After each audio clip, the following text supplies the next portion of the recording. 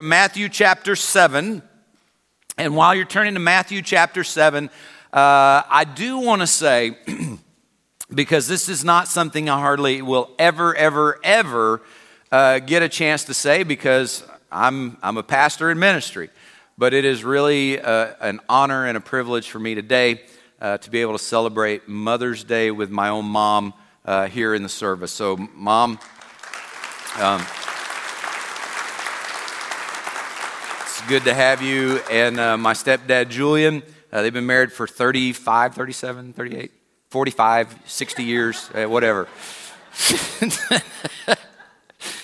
And some of you may remember, it wasn't long after we got here last year during the summer that my mom was in really critical condition. And she was in ICU, really borderline for 8, 9, 10 days in ICU. And so I asked you to pray. God answered prayer, and Mom has recovered incredibly well. And it's just good to have my mother with me on Mother's Day. So, all right. So let's talk about our sermon series, The Start of Something Big, which we began on Easter Sunday.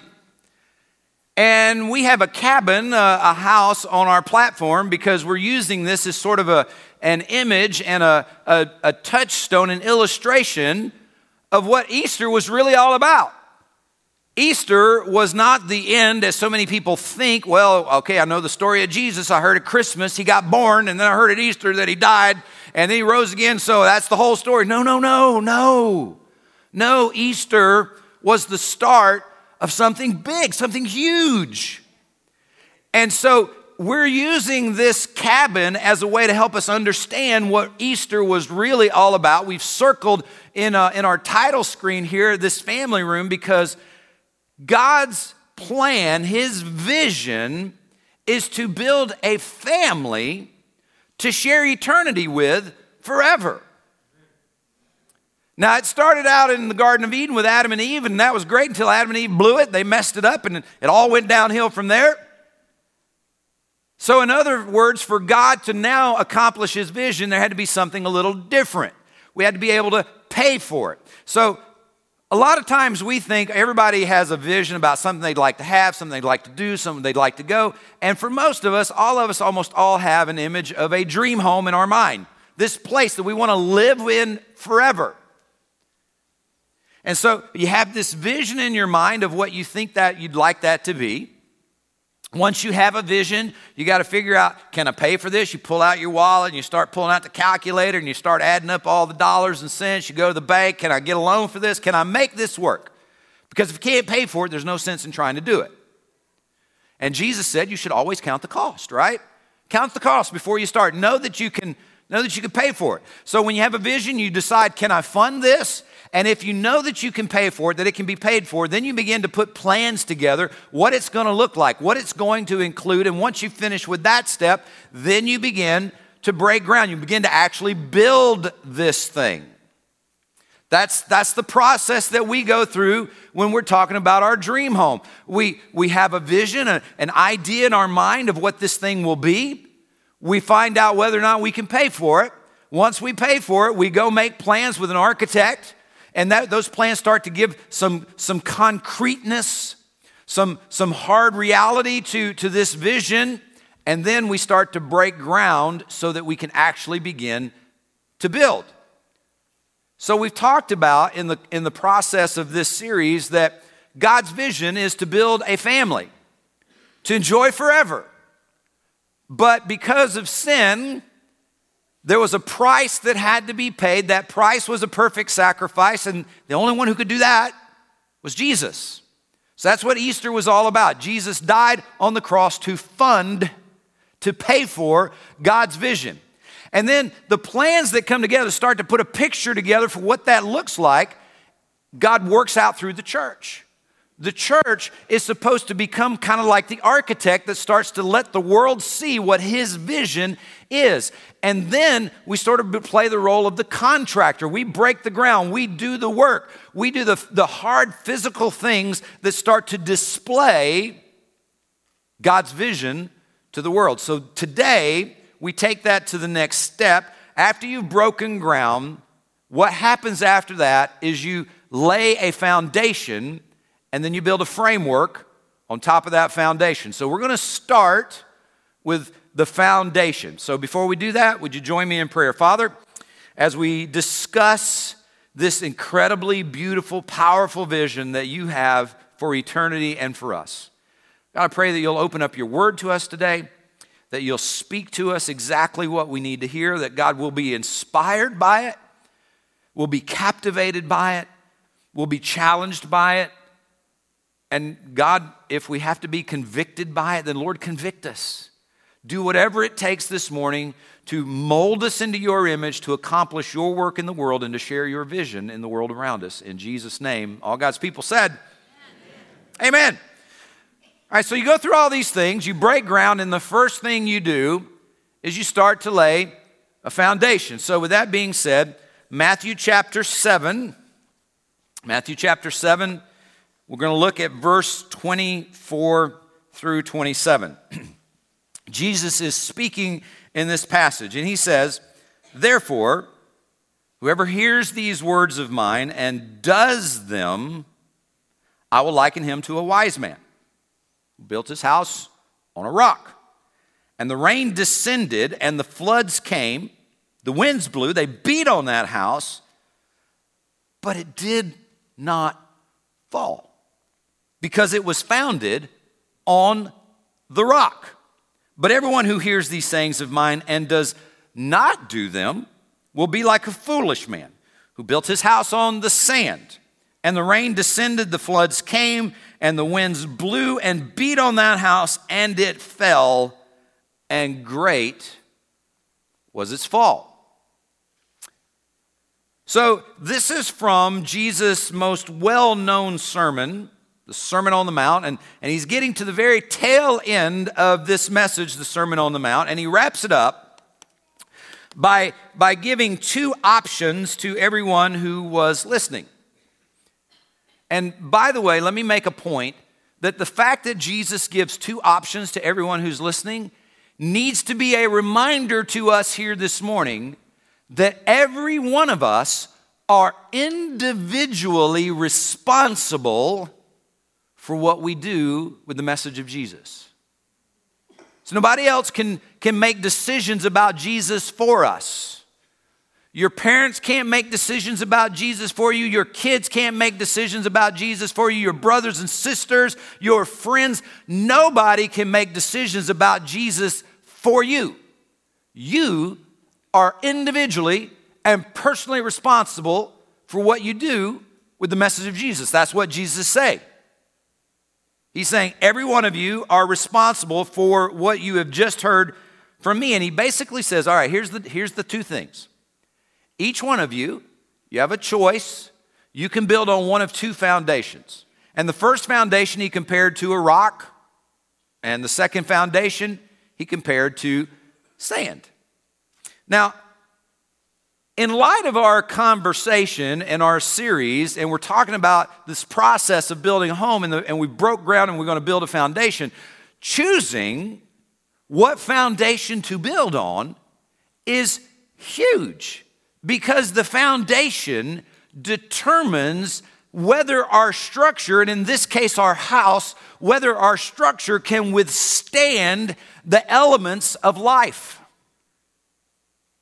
The foundation will determine whether this structure that we are building can take a beating, whether it can take the storms of life, whether it can take the things that come against us from all sort of directions when we don't even expect them. Will that foundation support and withstand all of those things?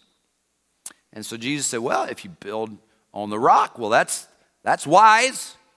Or you can choose to not build on the rock, and that's stupid. That's really foolish. That's like building on sand.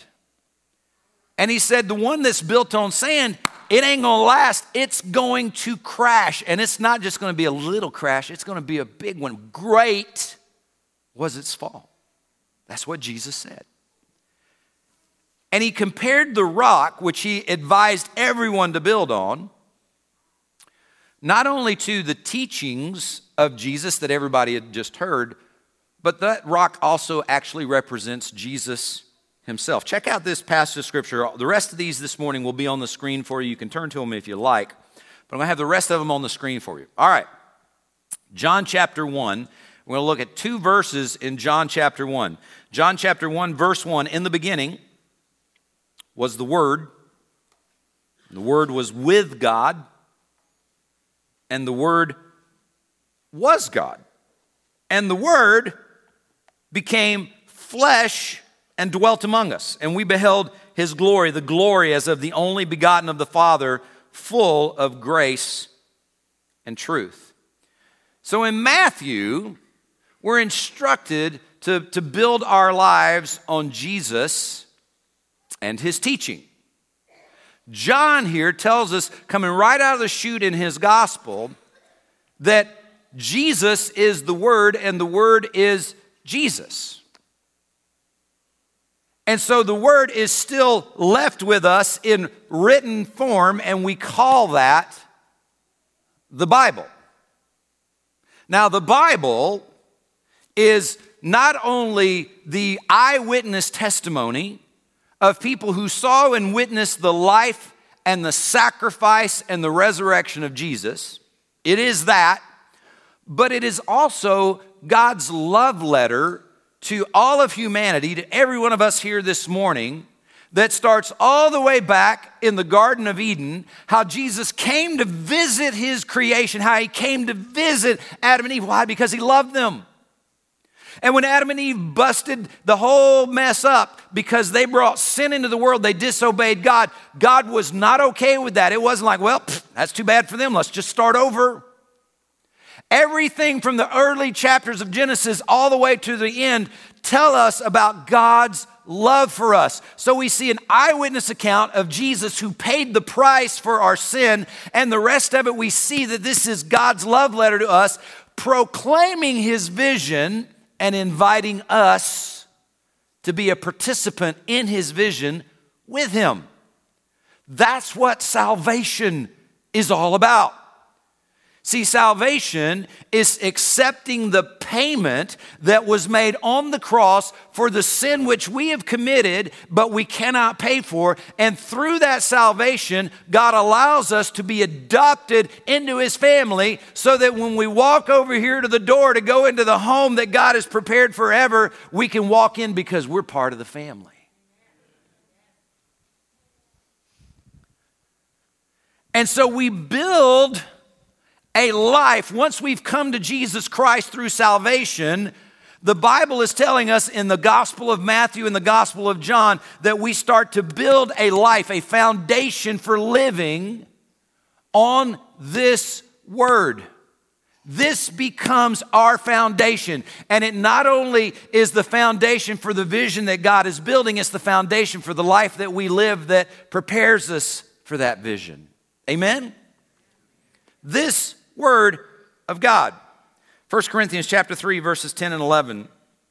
Paul says, according to the grace of God, which was given to me as a wise master builder, I've laid the foundation, and another builds on it. But let each one take heed how he builds on it, because for no other foundation can anyone lay than that which is laid, which is Jesus Christ. Paul says, we're building this thing.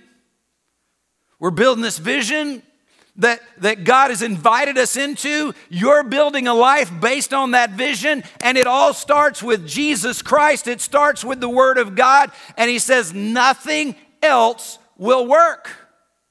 Nothing else will work. Verse 11, no other foundation can anyone lay than that which is laid, which is Jesus Christ. You want to try to build your life on anything else other than Jesus and the Word of God, guess what's going to happen? It's going to crash and burn. So let's connect these dots, these three passages of Scripture that we've already looked at here. So in Matthew, Jesus tells us that we got to get the foundation right. Right? You can build on the rock, you can build on the sand. You got to get the foundation right. Paul tells us in that passage in Corinthians that if we want to build a worthwhile foundation, that it has to start with Jesus. John tells us in the Gospel of John chapter 1 that the Word is Jesus and Jesus is the Word. So it is massively, massively critical that we get this thing about the foundation right and what we build on, and making sure that we're building a foundation of the right material, and that is the Word of God. It's the Word of God. Because Jesus said anything else is going to wash out. Let's check out what the Bible says about the Word of God itself, all right? So, I'm going to put 3 verses on the screen for you all together at once. These are all in the book of Psalms. So I'm not going to read the whole thing, but I'm going to point out the highlights there, the words that are slightly in yellow and bold a little larger. Psalm 19:7, the law of the Lord is perfect. Psalm 33:4, the word of the Lord is right. Psalm 119, 160, the entirety of your word is, what's the next word? Truth. The entirety of your word is truth. You know what? You know what God is telling us through these passages of Scripture about this word, this foundation? That it's perfect. We have a Bible that is perfect. A foundation that we can build on without worrying, without wondering, without doubting whether or not we can make it work out right, because the Bible tells us through the inspired of the Holy Spirit that this is perfect. Now, I don't know how many of you are builders, or how many of you have been through the building process, but just imagine that if you're building something, do you want the instructions for what you're building to be 100% right, or are you okay with maybe 60% right? I mean, if you're going to build something that really matters to you, are you okay with instructions that are maybe 60% right? I mean, you want them to be right? Everybody follow that? You want 100% accuracy. Why? Because you're building something that matters to you. Is there anything that matters more than your eternity and the life that you build in light of that eternity? Anything?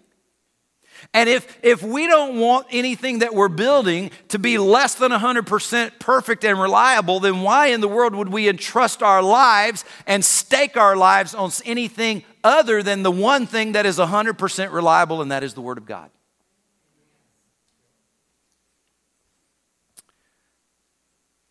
Let's look at a couple of other verses from Isaiah. Isaiah 34:16. Search from the book of the Lord and read. Not one of these shall fail. And in chapter 40, verse 8, we read, the word of our God stands forever. You know what Isaiah is saying to us in these 2 verses is that the word of God, this foundation that we're building on, it's enduring and it's reliable. It's enduring and it's reliable. He says that the word of God stands forever. And in verse 16, search from the book of the Lord and read, not one of these shall fail. You know what he's saying? He's saying that everything that God says in this book that you have read so far that maybe has not come to pass yet, you watch, you wait, because it will come to pass. Not one thing that God has said will actually fail to wind up becoming true. It is enduring and it is reliable. Now, let's go back to the idea of that we're building. All right, so you're going to build a house. And maybe you're not a great contractor, maybe you're not a great builder like I'm not, but you're going to give it a shot, right? You'll give it the old college try. And you go down to the lumber yard, or you go down to Lowe's or Home Depot or Menards or wherever, and you buy the building materials that you need to go home and build this house. And you say, okay, how long is this going to last? Now, you're building a house, right? This is the place that you want to live in for the rest of your life. And he goes, well, I don't know, 2 months maybe? You want to build your house that you're going to spend the rest of your life in something that might last 2 months? Not a chance. You want something that's going to last for the next 40 or 50 years. Or what about the reliability? What about the warranty and the endurance? You get warranty on all this stuff, right?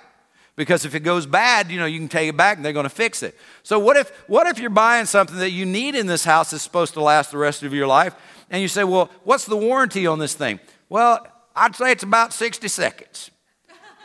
You get off the lot, if it hadn't gone bad yet, and you get off the lot, it's yours.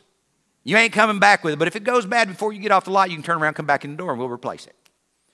Anybody want to buy that warranty? The 60-second warranty that'll last until you get off the parking lot? Anybody ever felt like you bought one of those products? They don't tell you that before you buy it. You find out after the fact. It's terrible. And it makes you so mad. Why? Because when you buy something, you want to know that it's going to endure, that it's reliable, and the people who made it will stand behind it. And God is telling us through Isaiah that this foundation that we're building on, it is reliable and it is enduring, and God is going to stand behind His word. And whatever He says will come to pass. Then a couple of verses in the New Testament. Matthew chapter 24, verses 35. Heaven and earth will pass away, but my words will by no means pass away. Look at the bottom one there, 1 Peter chapter 1, verse 25. But the word of the Lord endures forever.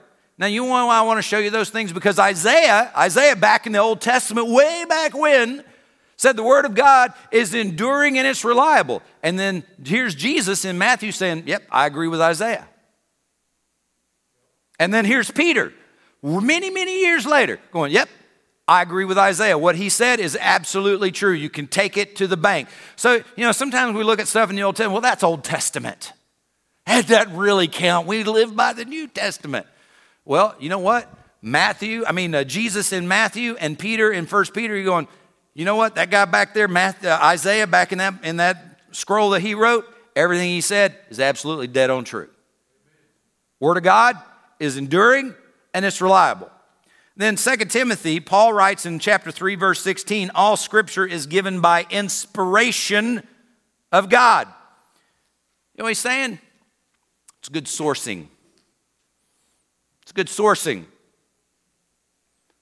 You can count on where it came from. Now, you know what? I've read some good books in my time, books that I really, really enjoyed, and it was a good read. But what I want to stake my whole life and my eternity on a book that I enjoyed reading, but I don't know if that source can be counted on to be perfect in everything that he says and every opinion that he shares. Do I want to stake my life and eternity on that? Not a chance. If any of you have ever gone to a foreign country, and you teenagers are about to do this, and I don't know what the deal is in Puerto Rico, but I've been in Taiwan, and I've been in Mexico, and some of you have been to a few of those places as well. And there are some countries you go to, and they say, don't drink water unless it comes out of a bottle. Why do they tell you that? Because you don't know what the source is for that thing coming out of the tap, right? Looks like water. Maybe it tastes like water. Now, I've tasted some water, don't taste like water. That's some nasty stuff. But it might look like water, might taste like water, but you don't really know the source. And while you may think this thing's going to give me life, it's going to give me sustainment and nourishment, it might have something in it that's actually going to kill you. The source of what you are taking in matters. The source of what you are trusting matters. And Paul says in Timothy, all scripture is given by inspiration of God. The source for everything we have in here is God himself. That's why we can build a reliable foundation on that. And then one more passage of scripture on this from Isaiah chapter 28, 16. Therefore thus says the Lord God, behold, I lay in Zion a stone for a foundation, a tried stone, a precious cornerstone, a sure foundation. See, way, way, way back in Isaiah, because God is perfect and because everything that God says will come to pass, Isaiah was able to look all the way up to that cross and say, God is going to lay a foundation. He's going to lay a cornerstone that we can all build on, and that's Jesus. And the Word became flesh and dwelt among us, and we beheld His glory full of grace and truth. The beginning was the Word, and the Word was with God, and the Word was God, and the Word became flesh. This Word is God in printed form, and we can build a life on Him, and we can share God's vision with others by sharing His Word.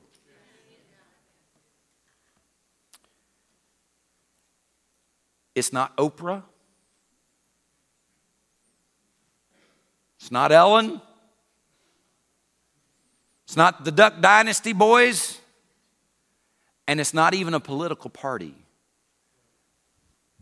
that we can point others to and say, this is what you build on.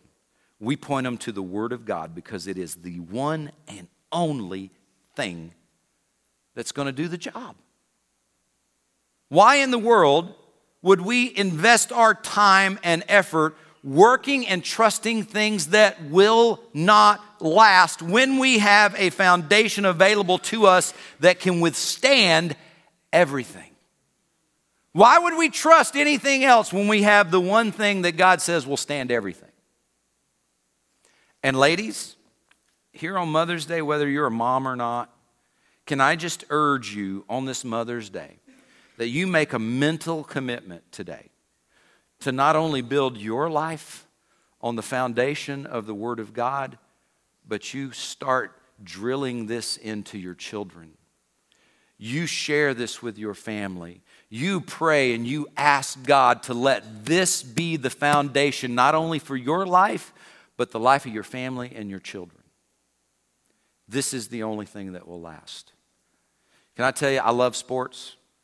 Grew up playing them all, love sports, love watching sports, still love playing sports. But can I tell you this, that mom and dad, if you're here this morning and it's Mother's Day, so I'm going to mostly address mom, it is not your gym coach teacher that's going to be the one that you turn to when the wheels of the bus start falling off with your son or your daughter.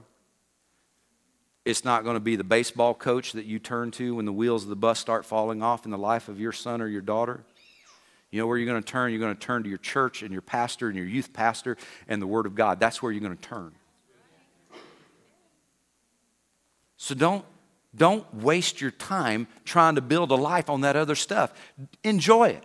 Enjoy it for what it is. But don't ever let it take the place or take priority over the Word of God as the foundation for your life. Amen? Ever. And if we have such a precious, valuable resource in the Word of God, which we do, then why don't we invest more time in this? Isn't it crazy? How much time we'll invest in all sorts of things and how little time we'll invest in the one thing that will weather all the storms of life? If this is important as it is, and it is, then this morning I challenge you. Ask God to give you the strength to invest more time in that. So once you have a foundation, once you've built this foundation that's going to stand the test of time, then you can start to build a framework on the house. And as you build the framework, here's what the framework does. The framework gives you a space for a door for entry and exit, right, to this house that you built. It provides a space for windows and light. It gives you walls. And it gives you a roof. The framework of the house that's built on the foundation supports all of those things. Now let's think about that for a second. Okay, so the doors give you entry and exit. They give you access into this house that matters. The walls give you protection, give you shelter, safety from what's outside of those walls. The windows give light that you can enjoy inside the house, and the roof gives you protection from the elements, from what's out there in the world.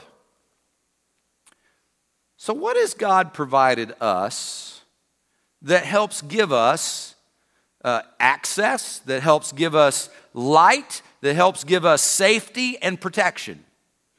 It's prayer.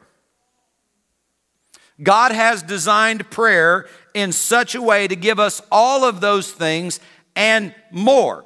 Now, when we start talking about prayer, people get a little weird because prayer for a lot of people, I don't know if you heard this growing up. I assume that many of you did, because this is the way it used to work. Brother so-and-so, will you pray for us this morning? Our heavenly God Father, we speaketh to thou this morning that we truly are thou most humbly unworthy. Like, what the world did that guy just say? I have no idea what he said. And you go, I can't pray like that. You're right, you can't pray like that, because most of the time it doesn't make any sense. And so you know what happens to most people when it comes to prayer? They don't pray. Because you've heard somebody pray like that, you go, I can't do that. You know what prayer is in its simplest form? It is talking to God. That's it. Prayer in its simplest, most elemental form is talking to God. It's a conversation that you have with the one who spent every dime of his personal and human existence thinking about you and paying for you to be included in the family of God. Nobody, your wife, your mom, your dad, nobody in your life will ever love you like Jesus did. So why shouldn't we have conversations with him? It is just talking to God. And some of the greatest examples of talking to God are found in the Psalms, because the psalmists talk to God all the time. The Psalms are basically prayers. And so it probably won't surprise you that as we talk about the framework of prayer, we're going to have several verses from Psalms that we're going to reference. So let's talk about these several different elements. Entry and exit. Entry and exit. You ever dealt with a closed door that was closed to you, locked to you, that you couldn't get in? You ever had that happen? You see a door and you're like, man, I'd love to go in that door. But you walk over there and it says no entry or it's locked. You ever had a door you wanted to go in, you couldn't, it just kind of made you mad? I have. You just get a little ticked off because, man, I just want to go in there. But you can't. Why? It ain't your room. It ain't your place. It ain't your space. You were not meant to be in that room, and so that room is not available to you. Most of you would not be surprised if you walked up to the White House today. Doesn't matter who's president. You just walked up to the White House.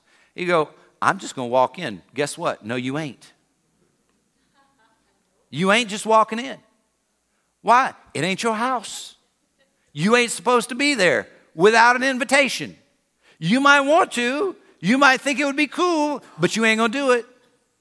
If you try, we'll come visit you in jail.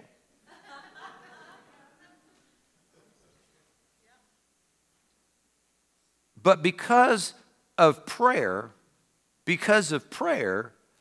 God himself invites us to just walk right through the door into the very presence of the King of Kings and Lord of Lords. Because of prayer. Look what the Bible says there in Hebrews. Let us therefore come boldly to the throne of grace. How do you get to the throne of grace? Through prayer. Come boldly to the throne. You don't have to tiptoe up to that thing and be afraid that somebody's going to knock you down or shoot you or arrest you. You try to do that anywhere else, you're fair game. But God said, come boldly before the throne of grace through prayer. And then Psalm 121, verse 8, the Lord shall preserve your going out and your coming in. Prayer is one of the most amazing things because it allows us at any given moment of time, without hesitation, without having to sneak in or sneak up, to walk right through the door and walk right into the throne room of God Almighty. And he says, come boldly. And then he says, I'll preserve your going out and your coming in. In, out, in, out, in, out. Because of prayer. Because of prayer. And then we talk about safety. Those walls give us safety from what's on the other side of those walls. And listen, the truth is the world's a dangerous place. And we all need a safe place to go. In Psalm 16:1, the psalmist said, keep me safe. Psalm 57:1, halfway through the verse, for in you I take refuge. Keep me safe. In you I take refuge. Safety is college campuses, we got to have safe spaces now. And safe spaces because I can't stand to hear what somebody else is saying. I think that's a little bit extreme, but there is this sense in the world that we need a safe place. And can I just tell you, if you try to walk with Jesus, take it to the bank, the devil is coming for you with both barrels blazing. As long as you're just a passive Christian and you really don't try to make a difference in the world around you, he doesn't care. You know, the world is full of non-Christian Christians. Do you know that? Christian in name only. But you start trying to live for the Lord and let the world around you know that, take it to the bank, you're going to need a place of safety. Because sometimes the devil is going to come at you with everything he's got and then some. And to be able, as the psalmist says, keep me safe, for in you I take refuge. Through prayer, we can get to that safe place with the Lord where we can quiet everything else on the outside and say, God, I'm with you and I need you. The Lord is my shepherd. I shall not want. He maketh me to lie down in green pastures. He restoreth my soul. He gives safety when we need to rest and recover. And we have windows. We have windows in this framework, and those windows let light in. Light allows us to sort of navigate the world around us to see what's going on and how we can move through that wisely. Let me show you a few verses about this. 1 Kings chapter 3, verse 9. This is Solomon speaking. And he says, give to your servant an understanding heart to judge your people. Listen, have you ever felt like things in life that you're dealing with just make absolutely no sense at all? If you've ever felt like that, raise your hand. Like the world just makes no sense. You know why you feel that way? Because it makes no sense. The world makes no sense.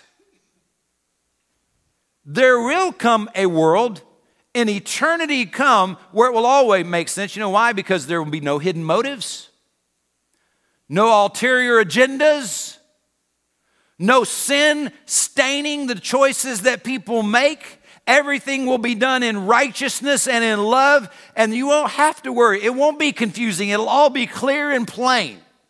Praise God for that day. But we ain't in that day.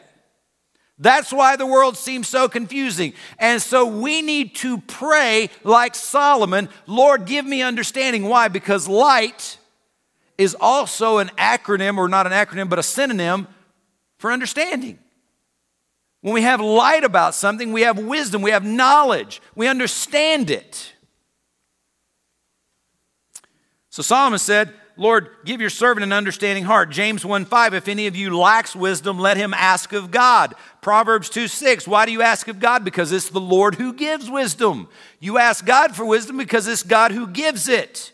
Colossians 2, verse 2b and 3, both of the Father and of Christ, in whom are hidden all of the treasures of wisdom and knowledge. All the wisdom and knowledge you need to navigate life, you know where it's at? It's all hidden in the Father and in Christ. Every bit that you need. Every bit that you need, it's all found in the Father and in Christ. And we're told to boldly come there and then simply say, Lord, I need wisdom. Give your servant an understanding heart. Through prayer, we have access to the treasure trove of knowledge and understanding so that we can navigate this world wisely according to God's direction and not ours. This is not on the screen, but Psalm 16:11 says, you will show me the path of life. You know how he shows us the path of life? When we pray and we say, Lord, show me. Give me wisdom. Give me knowledge. Give me understanding. Show me how I need to go. Last one on this, I'm going to ask the worship team to come to the platform, is protection and shelter. The roof gives us protection. It gives us shelter. You'll hear a lot of times the idea, seek shelter, seek shelter, seek shelter. Right? When the environment is potentially dangerous. Now, Leslie and I went down to Branson, not this week, but the week before, for a few days to get away. And we had, I forget where we went, but we'd been mostly around town, but we'd gone to Top of the Rock, the guy that owns Bass Pro Shops, Johnny Morris, and beautiful place down there. And there's a chapel that we wanted to go in. It's a beautiful chapel. We wanted to see the inside, but it doesn't open until 5 o'clock. So we bebopped around town, and we drove back out there at 5, or it was about 4:30 actually, so that we could go out and go see the chapel. We walked into what was a clubhouse because there's a golf course there, but the clubhouse sort of manages everything that's in that area. And we walked in, and the guy that was the head pro or whatever at the clubhouse goes, everybody to the basement, there's a tornado warning. Seek shelter. So, like a wise man, I said, how long is that going to last? To which he responded very kindly, I don't know, ask God. Literally. And then once again, with full wisdom, I said, well, we don't have to stay here. We'll drive back to the hotel. So we did, because that's wise. There's some things you should just not listen to your pastor about. That's probably one of them. But when there's potentially dangerous elements, you're told to seek shelter. In probably the most famous prayer in the world, the Lord's Prayer in Matthew chapter 6, Jesus said, do not lead us into temptation, but deliver us from the evil one. And don't lead us into temptation. You know why? The elements become dangerous. God, don't move me in the direction of temptation where the elements of life become dangerous. Deliver us from evil. The Lord's Prayer. We need shelter from a potentially dangerous environment. Prayer. Psalm 32:7, you are my hiding place. You shall preserve me from trouble. As we partner with God to accomplish His vision in the world, we build on a firm foundation of the Word of God. We raise up a framework of prayer that allows us access into and out of the throne room of God, that gives us safety from the world around us, from the slings and arrows of the devil, that gives us light to navigate the uncertain world that we live in and shelter from the storms of life. As we join God in doing those things, we become strengthened, and we start to display God's vision for eternity to the world around us. So this morning, I don't know what your situation is. I don't know, are you really investing in this as the foundation of your life? Because I know a lot of Christians and they've said yes to Jesus, but this is a passing thought on many days.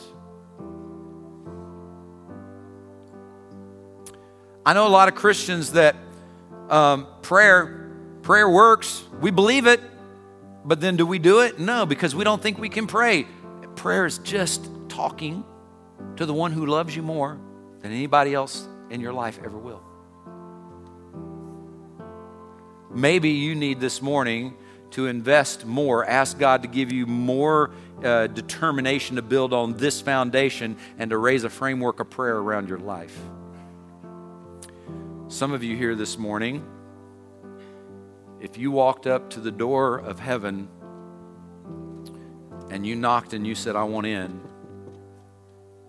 and Jesus said, why would I let you in? You wouldn't have a good answer. Because you were good. You did more good than bad. You showed up to church.